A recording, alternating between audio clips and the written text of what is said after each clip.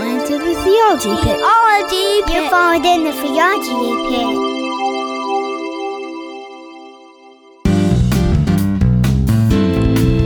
All right. Hey, everyone. Welcome back to the Theology Pit. This is Theology out of Pittsburgh, and not to be confused with the Bottomless Pit. I'm your host, of course, Samson Kovach, and we are working through our series on the Bible. I believe this is number 14 that we are on right now.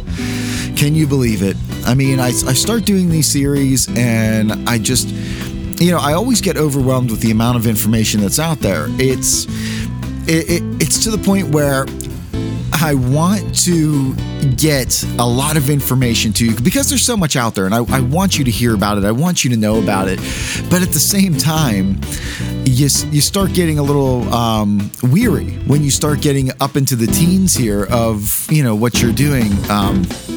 Especially on a subject like this with the Bible, because I just want to kind of move along. I just want to kind of, get it over, get it done with, get the information out there, and then, move on to the next topic, because I have all these topics in my head, all the, different things that I want to talk about.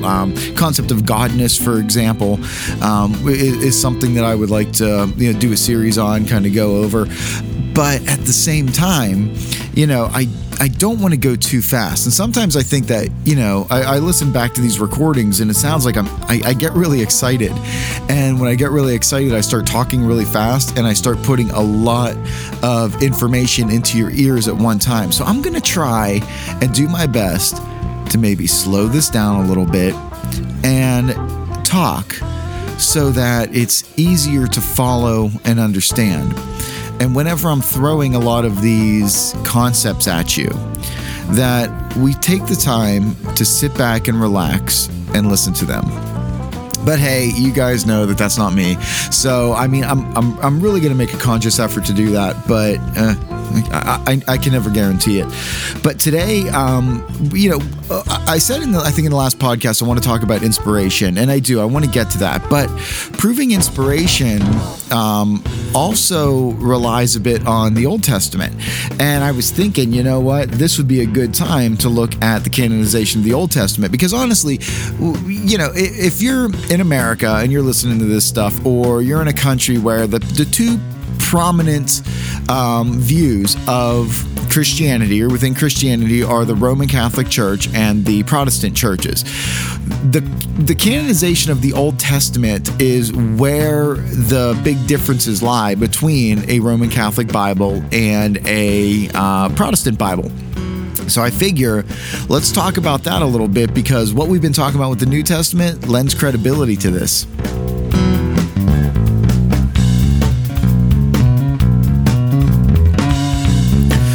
Okay, so what I mean by that is we've already established that the New Testament is a reliable source, that we can trust what it says. We can trust the words. We can trust the books that we have. We know that, even if you're someone who says, every single letter has to be preserved or perfect, the doctrine of preservation that we talked about before, even if you're someone that says that, you would recognize that perhaps, I really shouldn't say it like that, because somebody like that would also think that was the same as the Old Testament, when, it probably isn't. See, that becomes a problem. There's a lot of mythology, a lot of fables and fairy tales about the Bible and how we got it, how it was preserved, how it's been passed down to us. And here in the Theology Pit, that's what we're trying to kind of get through. But we need to start somewhere. And by being able to prove that, just on a human level, the general information that is found in the New Testament is reliable. And since we can say that it's reliable, then what it's talking about is reliable as well. Or at least we can say, hey, in the first century, this is what people thought, okay? And the people who are thinking these things, the people who are recording it, and the environment that they're in where it's being recorded is mostly a Jewish audience, a Jewish sect, a Jewish section. I think that there were only one, maybe two authors of New Testament, some of the New Testament books that was not Jewish. I know Luke, was not. He's a Gentile. And depending on who you want to say wrote the book of Hebrews, possibility that they weren't Jewish. And if you're talking about the amanuenses, also the scribes that wrote stuff down for someone speaking, that they possibly were not Jewish, but they were writing it down from somebody who was Jewish. So their understanding when we look at the New Testament of what consists of the Jewish scriptures, what they found to be holy, what they canonized, that's an important clue. So some of the things that I kind of want to dispel right now are some of the fables concerning the canon. For example, age determining canonicity, depending on how old it is. That's definitely a factor, but not a sole factor. The language of it. I've heard people argue that the only book of the New Testament that should be accepted is the book of Matthew that was written in Hebrew, because Hebrew is the language that God uses and the language that God speaks. And if you have a book that was not written in Hebrew, then it is not to be considered the Word of God. There are people out there that actually believe that stuff. That agreement with the other scriptures determine canonicity. That's a big one, because you do have other writings, and we've looked at some of them, and I've mentioned some of them at least, that were written at contemporary times. First Clement was written during the New Testament. I think it agrees very much with the New Testament, but that does not put it within the canon. If a prophet or apostle wrote it, then it's canonical. That's not necessarily true. We don't have the real 1 Corinthians. So, people didn't consider that part of the canon, part of the scripture. If it's quoted by scripture, in Jude 9, I think we may have touched on this a little bit. You have the Assumption of Moses in Jude 9, and that's from the book of Enoch. And in Acts 17:28, you have somebody being quoted in there, one of their works being quoted. But the thing is that they're not saying that this is something that should be, in Scripture. It's just being used as a reference point. And whenever you're studying Scripture, too, understanding the difference between descriptive and prescriptive is a pretty important idea. Is the Bible, what you're reading, is it describing something that happens, like a historical narrative, and just kind of telling you a story? Or is it prescribing the way that you should live and behave? Because not all the Bible is prescriptive. Now, a lot of people like to view it as that. They like to say, well, the Bible says this.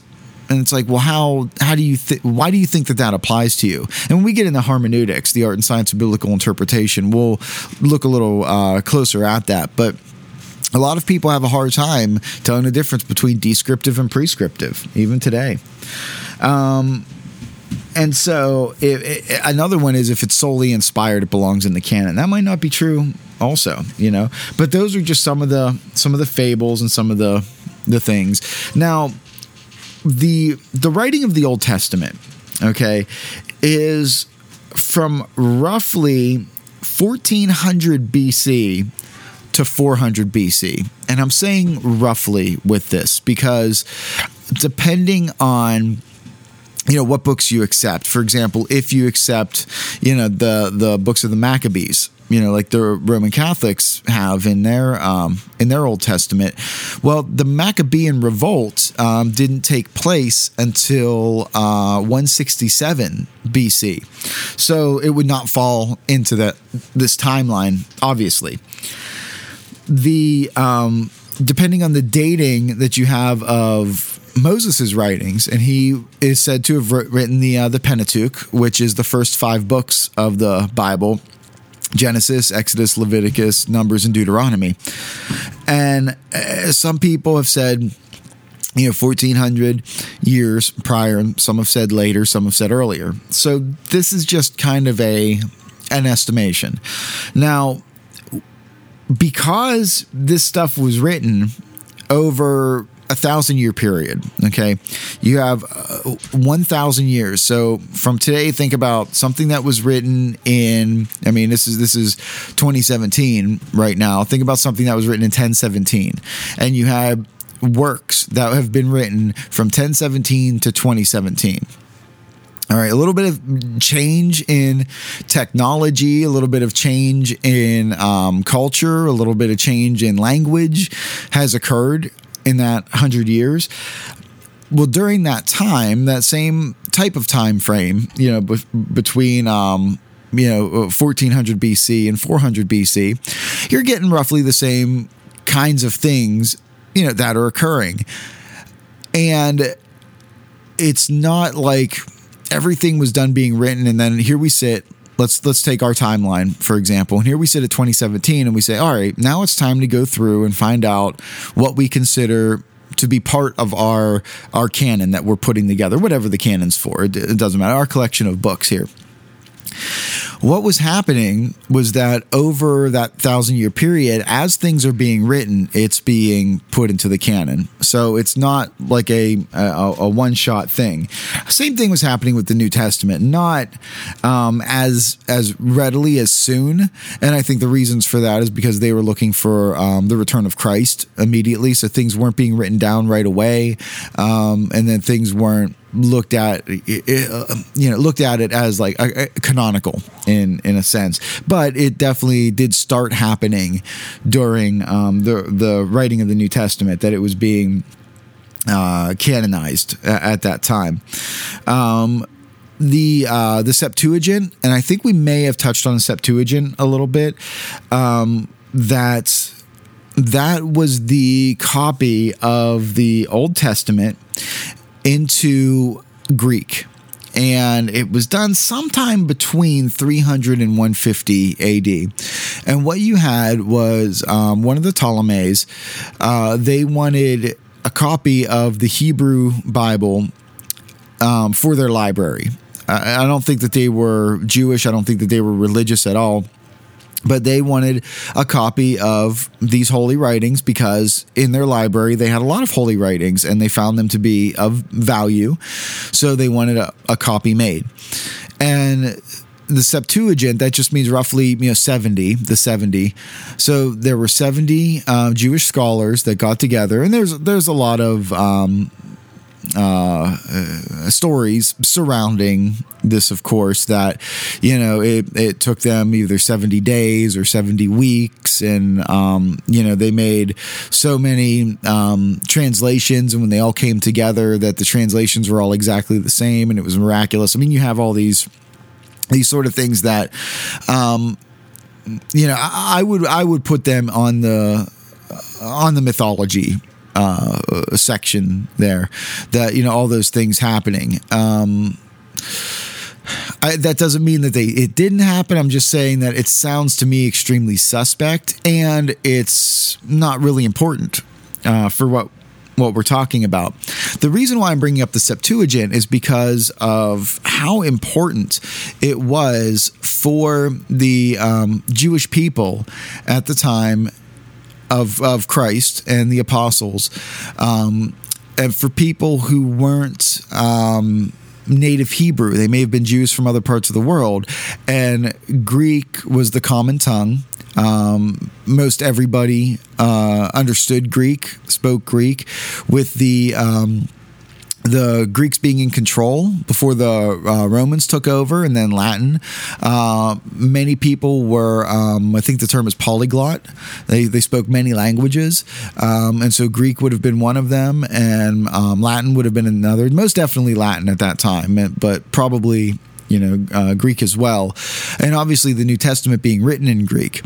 And so the New Testament, whenever it's quoting the Old Testament, tends to quote the Septuagint, which lends a lot more credibility to the argument that when Jesus taught and when he spoke to the people at large, he taught and spoke in Greek, and not in Hebrew, not in Aramaic, but definitely in Greek. And out of respect for the way that he taught, that's the way that it was written down, and that's the way that it was recorded.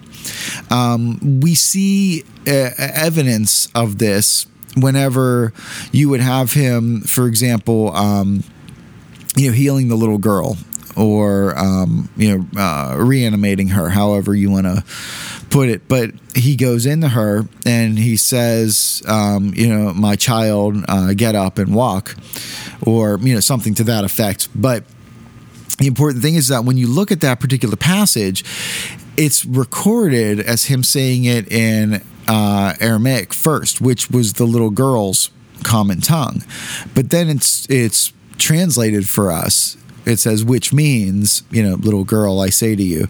And the question has always been, well, if Jesus always spoke in Aramaic, why is this such a big deal?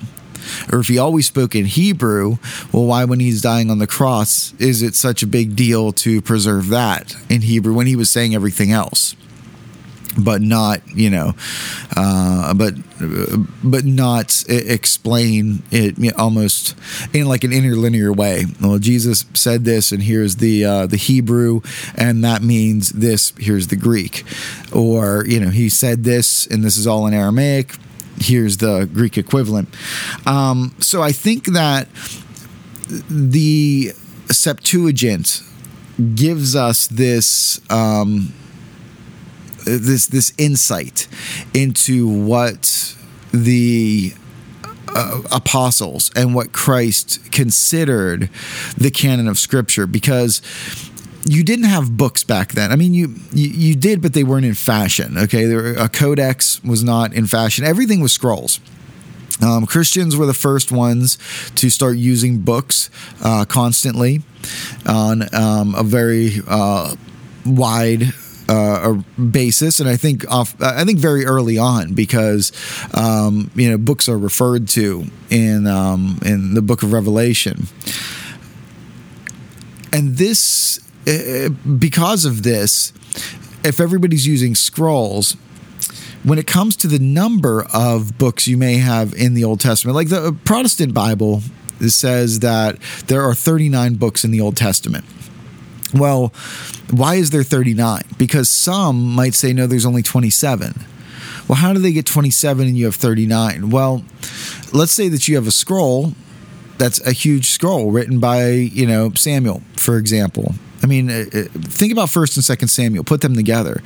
At some point, the scrolls of Samuel broke into two pieces. And then you have 1st and 2nd. So should we put Samuel together all in one book? Same thing with 1st and 2nd Kings. Same thing with 1st and 2nd Chronicles. Should like some of the books of the Old Testament be part of another one? I mean, should something like, I don't know, take Esther, for example. Okay. Esther's an odd book in the Old Testament because it never mentions God once. Was it possible that Esther was actually part of another scroll that was eventually separated some way or broke off and then just counted as separate? And it's still looked at as inspired. It's still looked at as Scripture. But when it stands on its own, it kind of makes you wonder why. Unless it was part of something bigger, then that would make more sense. Or if it was part of a collection, and there would be like a certain term for a certain part of these collections. I mean, there really wasn't anything where it's like, okay, we have a red ribbon that we wrap around all of these scrolls and all of these scrolls that are found in this red ribbon, and that's what the canon is. But there was a tripart division of the Old Testament at this time anyways, and still is today. The first part of it was the law. And the law was usually consisting of the Pentateuch, okay, the first 5 books. In the New Testament, this is made mention in the Gospel of Luke, chapter 16, verse 17. It says, "But it is easier for heaven and earth to pass away than for one stroke of a letter of the law to fail." And when we're talking about one stroke, we're talking about jot or tittle, okay?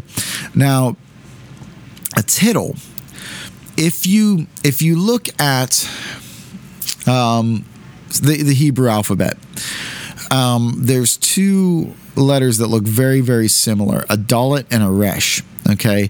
And think about it like this. Think about a lowercase letter r, okay, but backwards, like the mirror of it.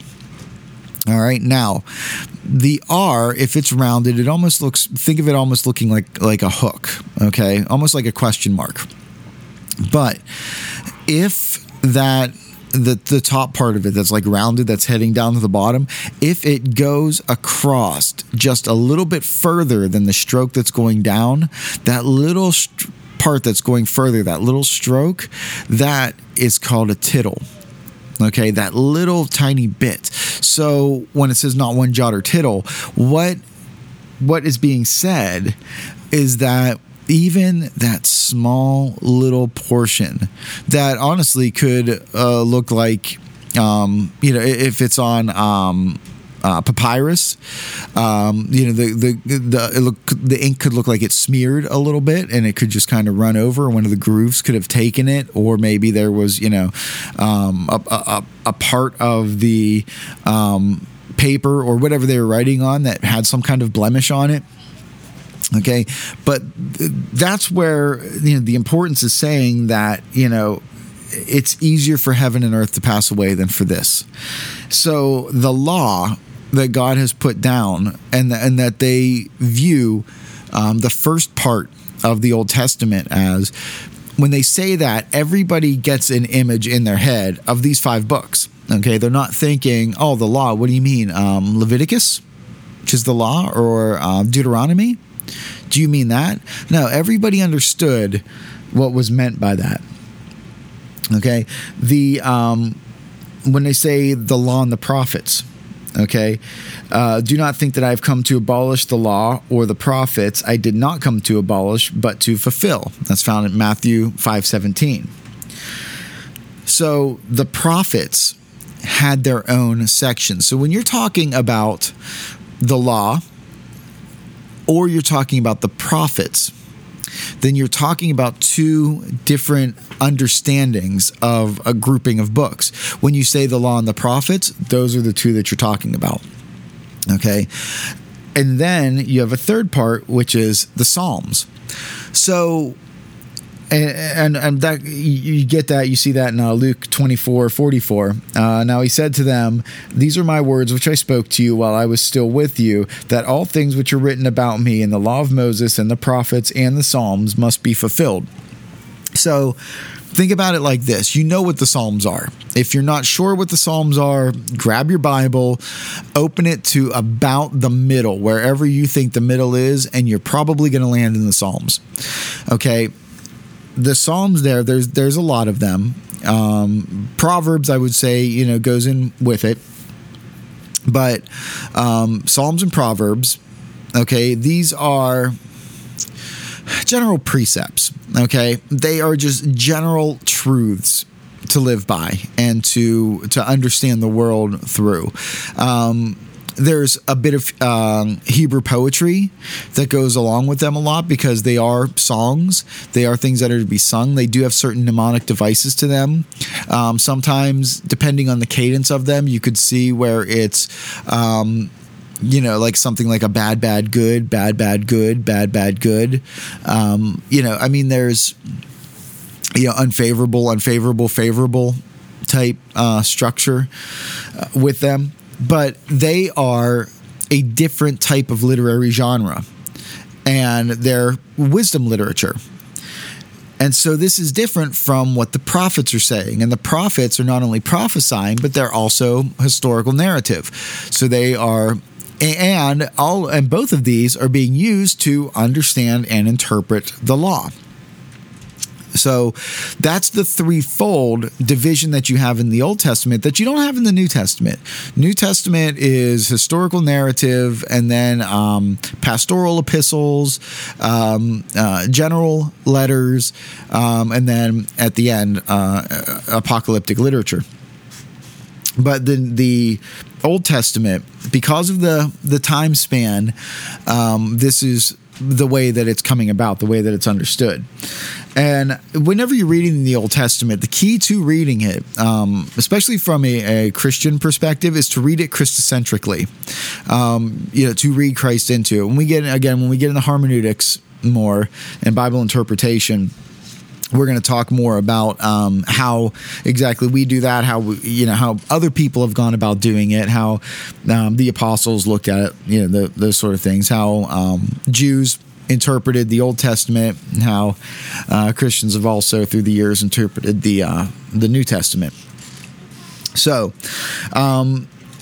as Christians, what we kind of look for with the test of canonicity is, number one, does the New Testament attest to its authority? Number two, do extra biblical Jewish writers affirm it? 3, is the book consistent with other revelation? 4, was it written by a prophet or someone of divine authority? And 5, did Christ attest to its authority?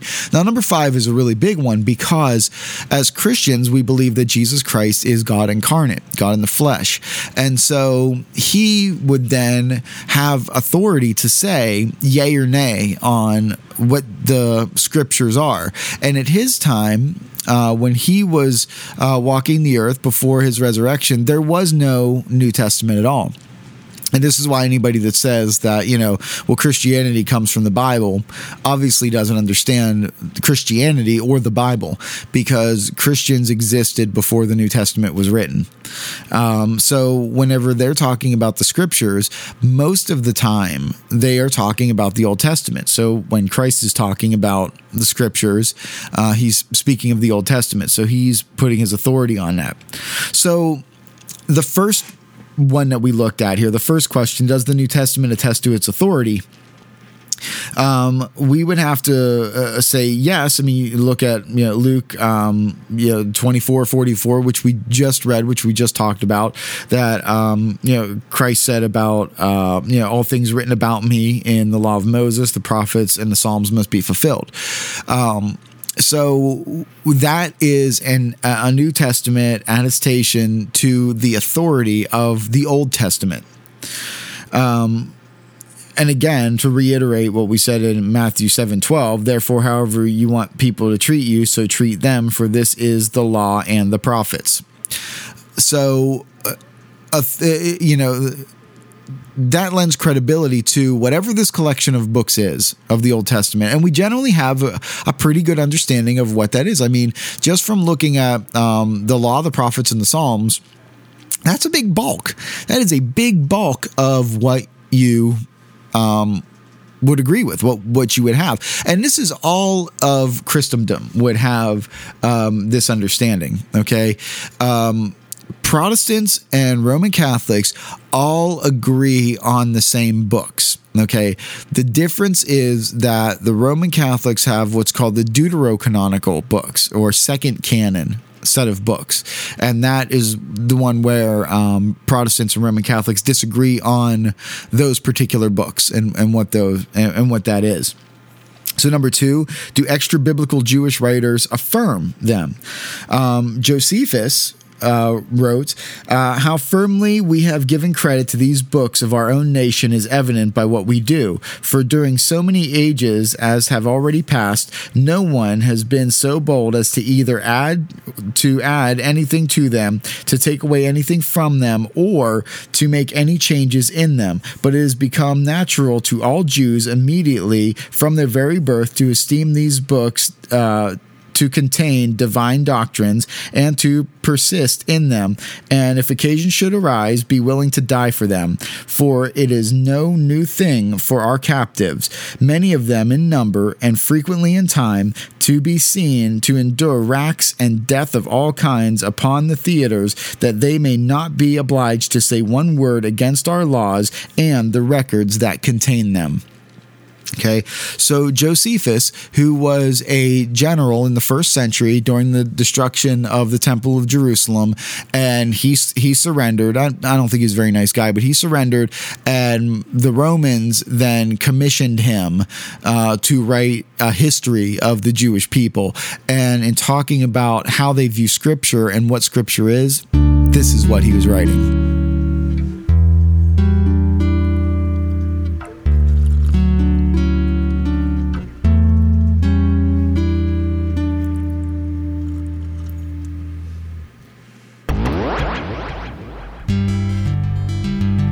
Everyone, thanks for listening to The Theology Pit. Do us a favor and check out our website at samsonstick.com. Tell us what you like or what you don't like and consider making a donation. Just send $1 to show your appreciation. It's more than just money. To us, it's an encouragement. samsonstick.com. Thanks again. Now back to the show.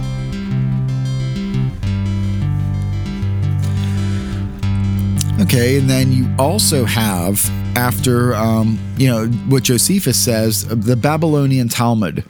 And this says that after the latter prophets, Haggai, Zechariah, Malachi, the Holy Spirit departed from Israel. So the Babylonian tablet, when they were in Babylonian exile, is agreeing with this 400 years of silence that the Protestants would agree with, Roman Catholics may not. Okay. Philo also attested to a closed threefold division of the Old Testament, and nothing more was being added to it. The Council of Jamna, after the temple was destroyed in AD 70, the Sanhedrin was allowed by Rome to reconvene for purely spiritual reasons, and at this council, the present Old Testament books were reconfirmed officially. So the 39 that we have, they backed it up at this Jewish council, all right, 20 years after the temple was destroyed.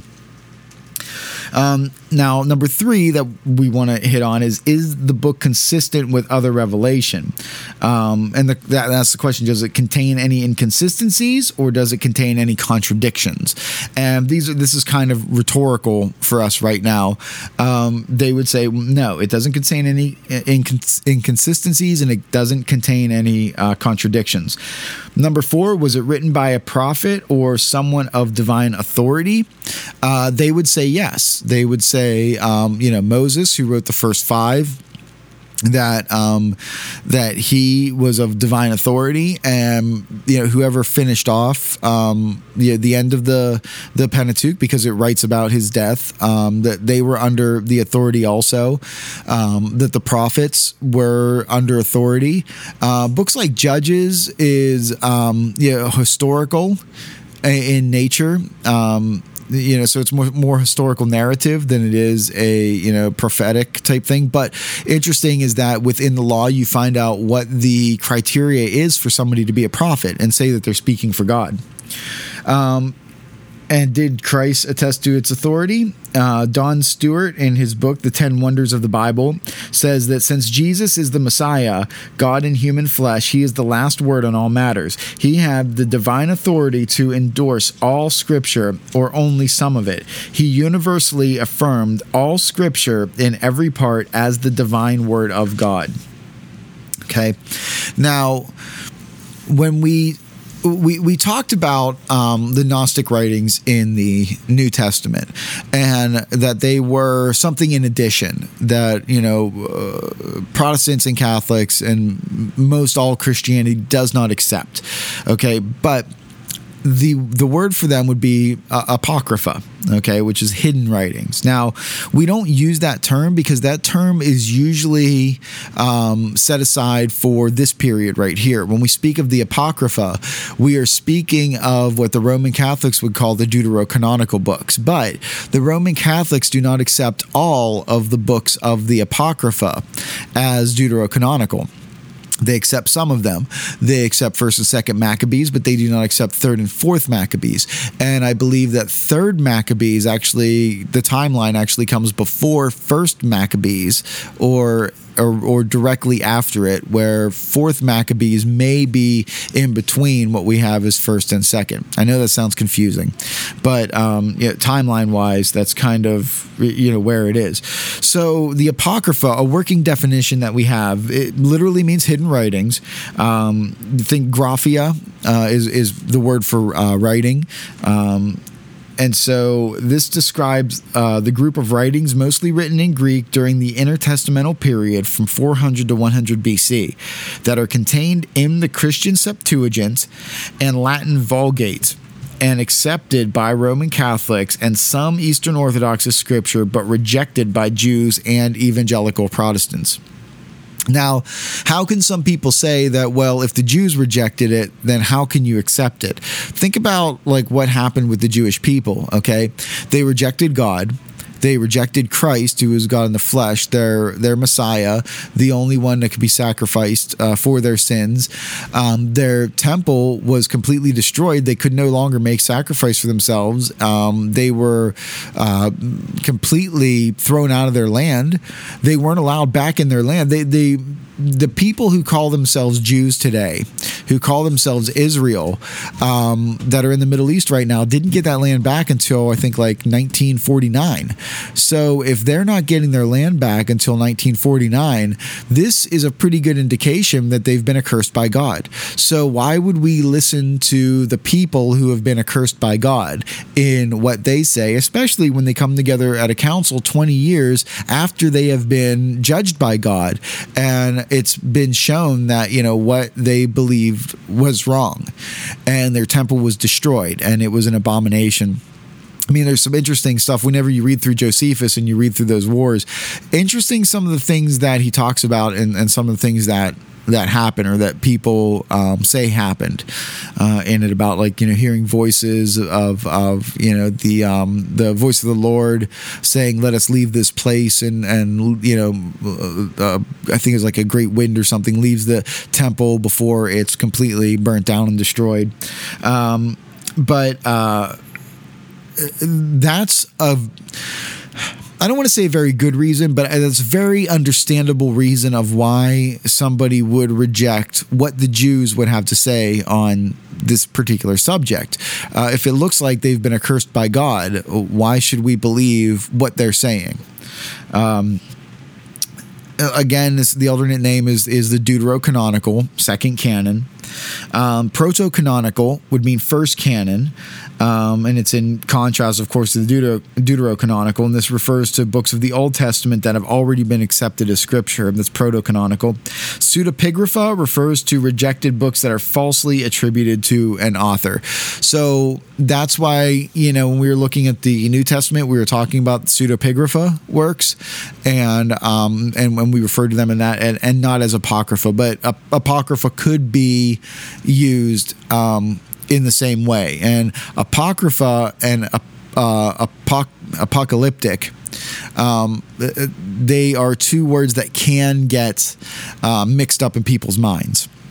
So, when people are talking about this, listen to what they're saying, and hopefully they get the terminology right. But even if they don't, just pay attention to what they're saying, and you'll be able to look at the difference between apocalyptic and apocryphal. So the Greek Orthodox Deuterocanonical is different from the Roman Catholic and the Protestant Apocrypha. So we'll kind of go through these here. What is accepted as well, and this is like loosely accepted because the Protestants don't accept any of these, okay? But the Roman Catholics do, and the Greek do, but there are some that they don't. So here's the thing. I'm going to go through right now the Roman Catholic deuterocanonical works that are accepted, and then I'll go through the Protestant ones and tell you which ones aren't accepted by the Roman Catholics. So the Roman Catholics accept the Book of Tobit, Judith, additions to the Book of Esther, the Wisdom of Solomon, Ecclesiasticus, also called Sirach, Baruch, the Epistle of Jeremiah, Prayer of Azarah, Story of Susanna, Bel and the Dragon, Maccabees, well, first Maccabees and second Maccabees. So there's a dozen there. There's 12. Bel and the Dragon, I mean, they're interesting to read. Like, I mean, I think it's good for historical reasons to read these. Don't get me wrong. I don't view them as scripture, but I don't have to. But Bel and the Dragon, I really enjoyed that story. I thought it was pretty neat. So with the Protestants, they would hold to something called First Esdras and Second Esdras, okay, which were actually the third and fourth Esdras, which would go, I guess, with Ezra, okay, if that makes any sense. Now, the Protestants say that's part of the Apocrypha. Roman Catholics would say, they might not even say yes or no on that. They would just say it's definitely not deuterocanonical. This is not something that the Council of Trent dealt with. Okay, everything else that they have, they would accept, except for the Prayer of Manasseh. Okay, Prayer of Manasseh is separate. So the Protestants would have two more that they're looking at, and depending on how they broke some of the stuff up, maybe three more. So you're looking at 15 books in the Protestant Apocrypha, possibly 16. Okay, a copy of a Protestant Bible that would have all of this in there is the revised. I think it's the Revised Standard Version or the New Revised Standard Version, and it's a great copy to have. Great copy of the Bible to have. I don't like the fact that it's that these books are scattered throughout the Old Testament. I wish that they had their own separate section, and like a nice introductory piece on what they are. But you can understand where it gets kind of dicey when you hand somebody a book and say this is the Word of God, and then but might not all of it might not be. So the Greek Orthodox Church, they would agree with the Protestants on First Esdras, which would be the third Esdras, but they would disagree on Second Esdras, okay? And they also, Roman Catholics disagree with them on that. They hold to the Prayer of Manasseh and third and fourth Maccabees and an extra psalm, Psalm 151. Okay, that's the psalm that neither the Protestants or the Roman Catholics hold to. So the Greek Orthodox would have, 5 more than the Roman Catholics hold to. Okay, so since they have 5 more, that's 17 for them. Okay, so as you can see, whenever you're numbering these sort of things, it really starts getting up there. And this is why some of their books are a lot bigger. The New Jerusalem Bible is a Roman Catholic translation that I enjoy. There's lots of good Roman Catholic translations out there. There may be some bad ones too. I don't know. I don't usually compare them, whether or not it comes from Jerome's Latin Vulgate or if they made an attempt to actually go back into as close to the original writings as they could get to, and I'll talk about where we get our earliest original copies from of the Old Testament. So the categories in the deuterocanonical books are split into three groups as well: historical, religious, and wisdom books. So historical would be your Maccabee books. Religious would be Tobit, Judith, Susanna, the additions to Esther and Bel and the Dragon. The wisdom books would be Ecclesiasticus, also known as Sirach, Wisdom of Solomon, Baruch, Prayer of Manasseh, Epistle of Jeremiah, and the Prayer of Azariah. But like I said, they did not accept the Prayer of Manasseh in there. But if they did, it would be under wisdom literature. So some arguments for the inclusion of these were that these works were included in the Septuagint from 300 to 150, from which the New Testament writers often quoted, from which Paul quoted from the Septuagint many times, and it was the primary text for the author of Hebrews. So that really lends a lot of credibility to keeping these deuterocanonical books in there. Again, if the Jewish people are the ones that are rejected by God because they turned their back on God and they were destroyed, and you think, well, who cares what they say? Let's go back to what the apostles were saying, and they are directly quoting from the Septuagint, and the Septuagint include these books. Why shouldn't we include these books? I think it's a fair question. I really think that that's a good point. So the next one is that several deuterocanonical works were found among the Dead Sea Scrolls, and this evidences an early acceptance of the deuterocanonical books. Now, the Dead Sea Scrolls, if we haven't gone over them, were scrolls that were found in the 1940s, I believe, around the Dead Sea in the Qumran sect, and this is where the Essene community lived.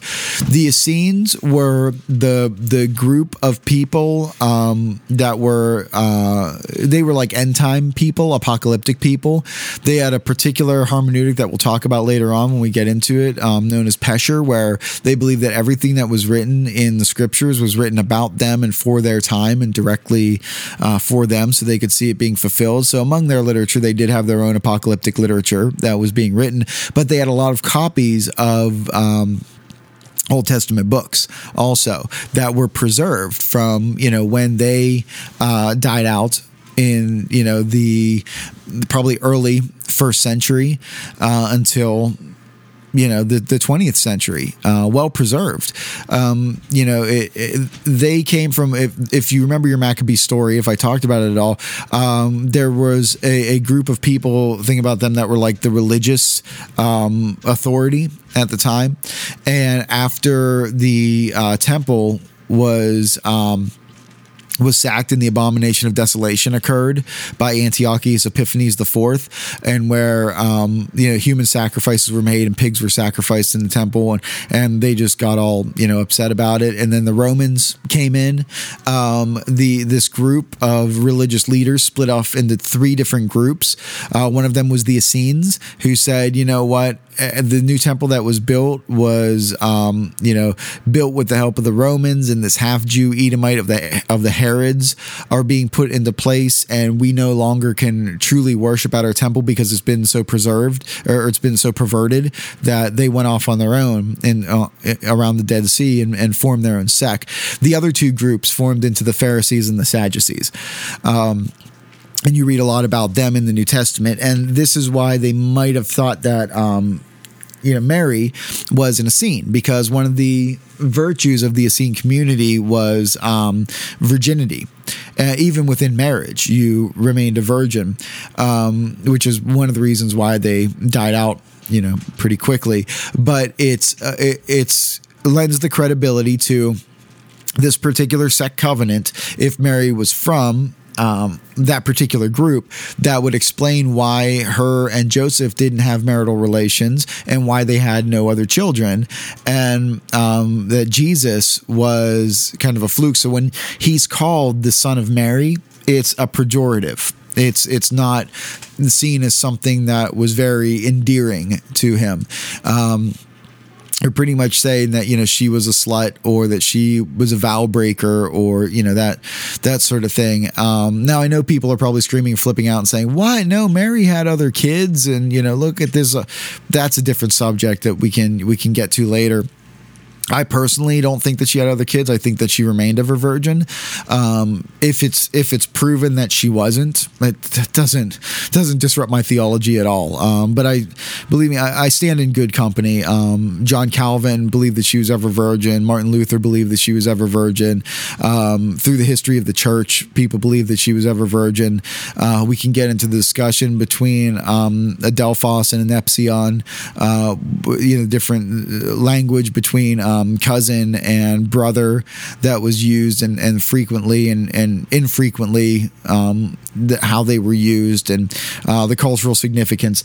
That's a big deal. If you want to write me about it, or call me about it, or text me, or like whatever, look, I've looked at all of the arguments. I understand that. Help yourself if you'd like to. Maybe there's something I haven't seen, but it really doesn't matter to me.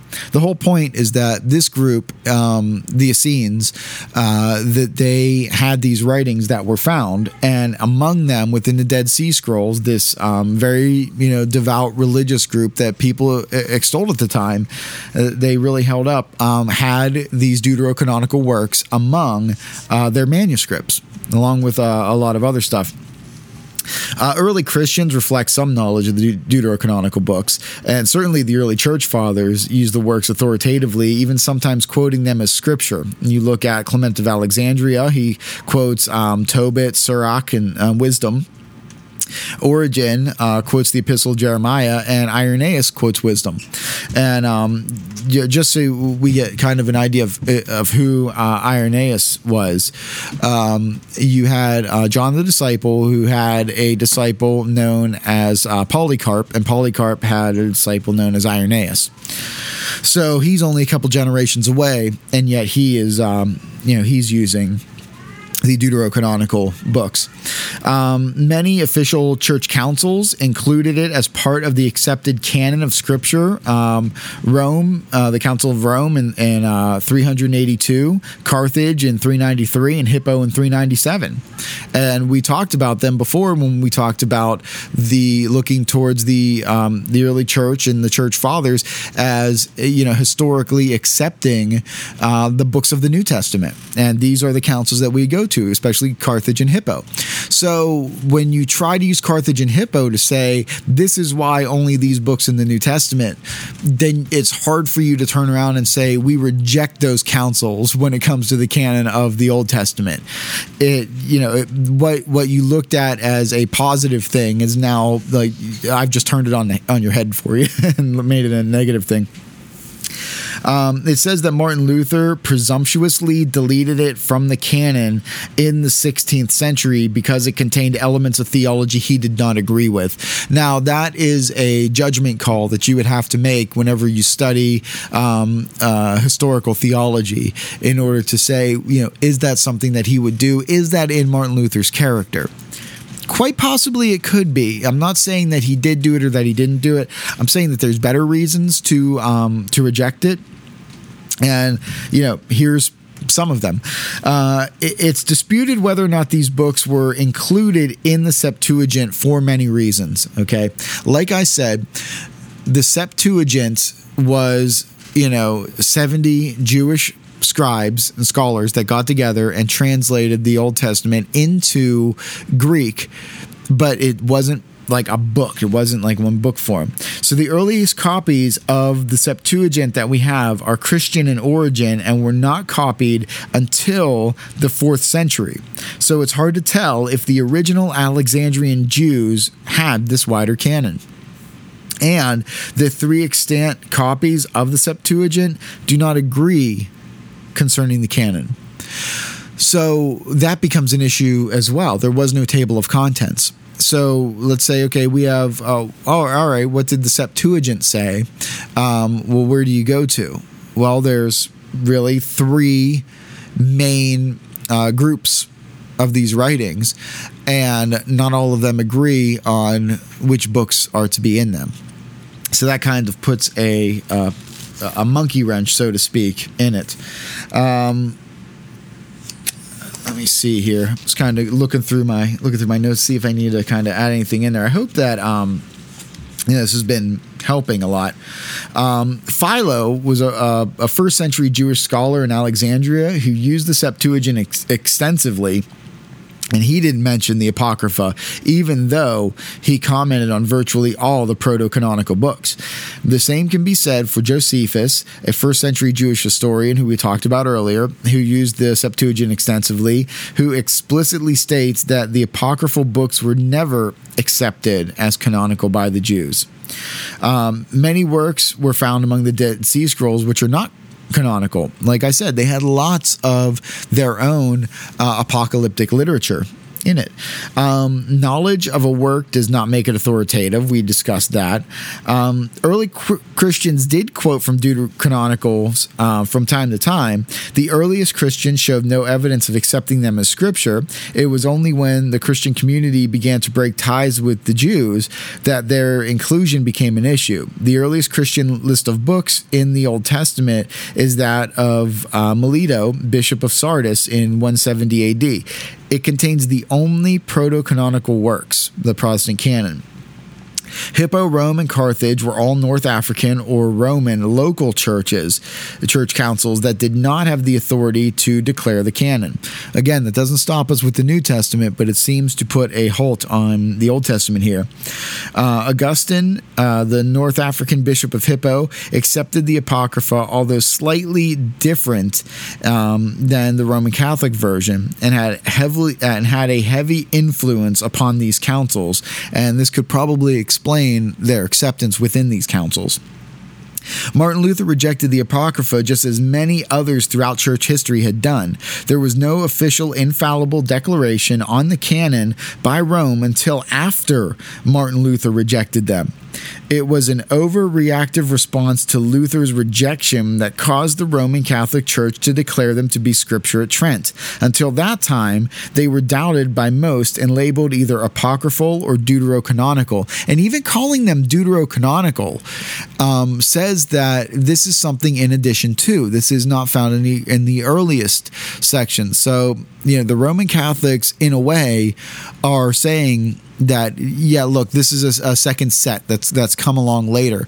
And if you try to make the argument that Martin Luther threw them out because he didn't agree with them theologically, you would have to make the argument that they were included to begin with.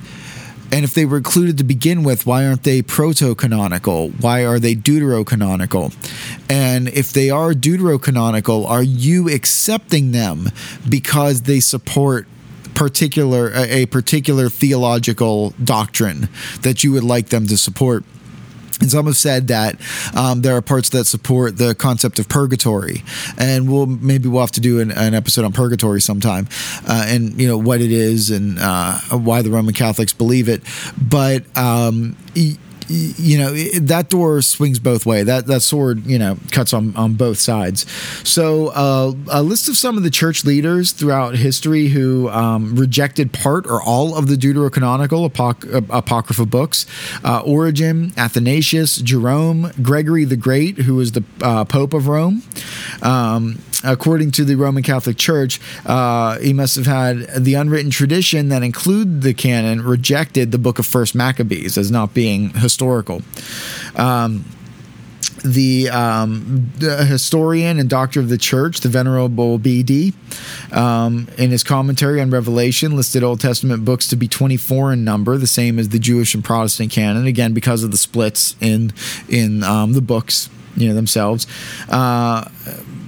Let's see, Hugh of St. Victor, John of Salisbury, Hugh of St. Cher, Nicholas of Lyra,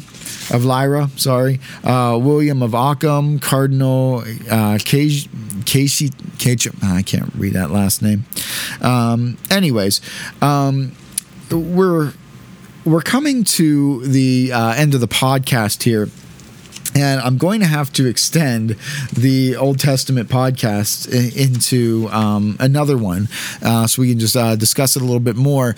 But thank you for listening to the Theology Pit. I really appreciate it. You can get a hold of me on Facebook at the Theology Pit. You can email me, samson@samsonstick.com. You can check us out on Patreon and make a donation on the page if you like. Become a Patreon subscriber. I don't do too much with it, but I probably should start picking up the pace there with content that I'm putting out. You can go to samsonstick.com and re-listen to all these. You can listen to past podcasts. Everything's archived in there. And I really appreciate you listening to the Theology Pit. Don't forget to share this with your friends, to tell people about it. And if there's any subjects that you would like me to cover in the future that I can give consideration to, I most definitely will. But hey, this music is getting louder, and right now it is definitely time to close down the pit. Thank you.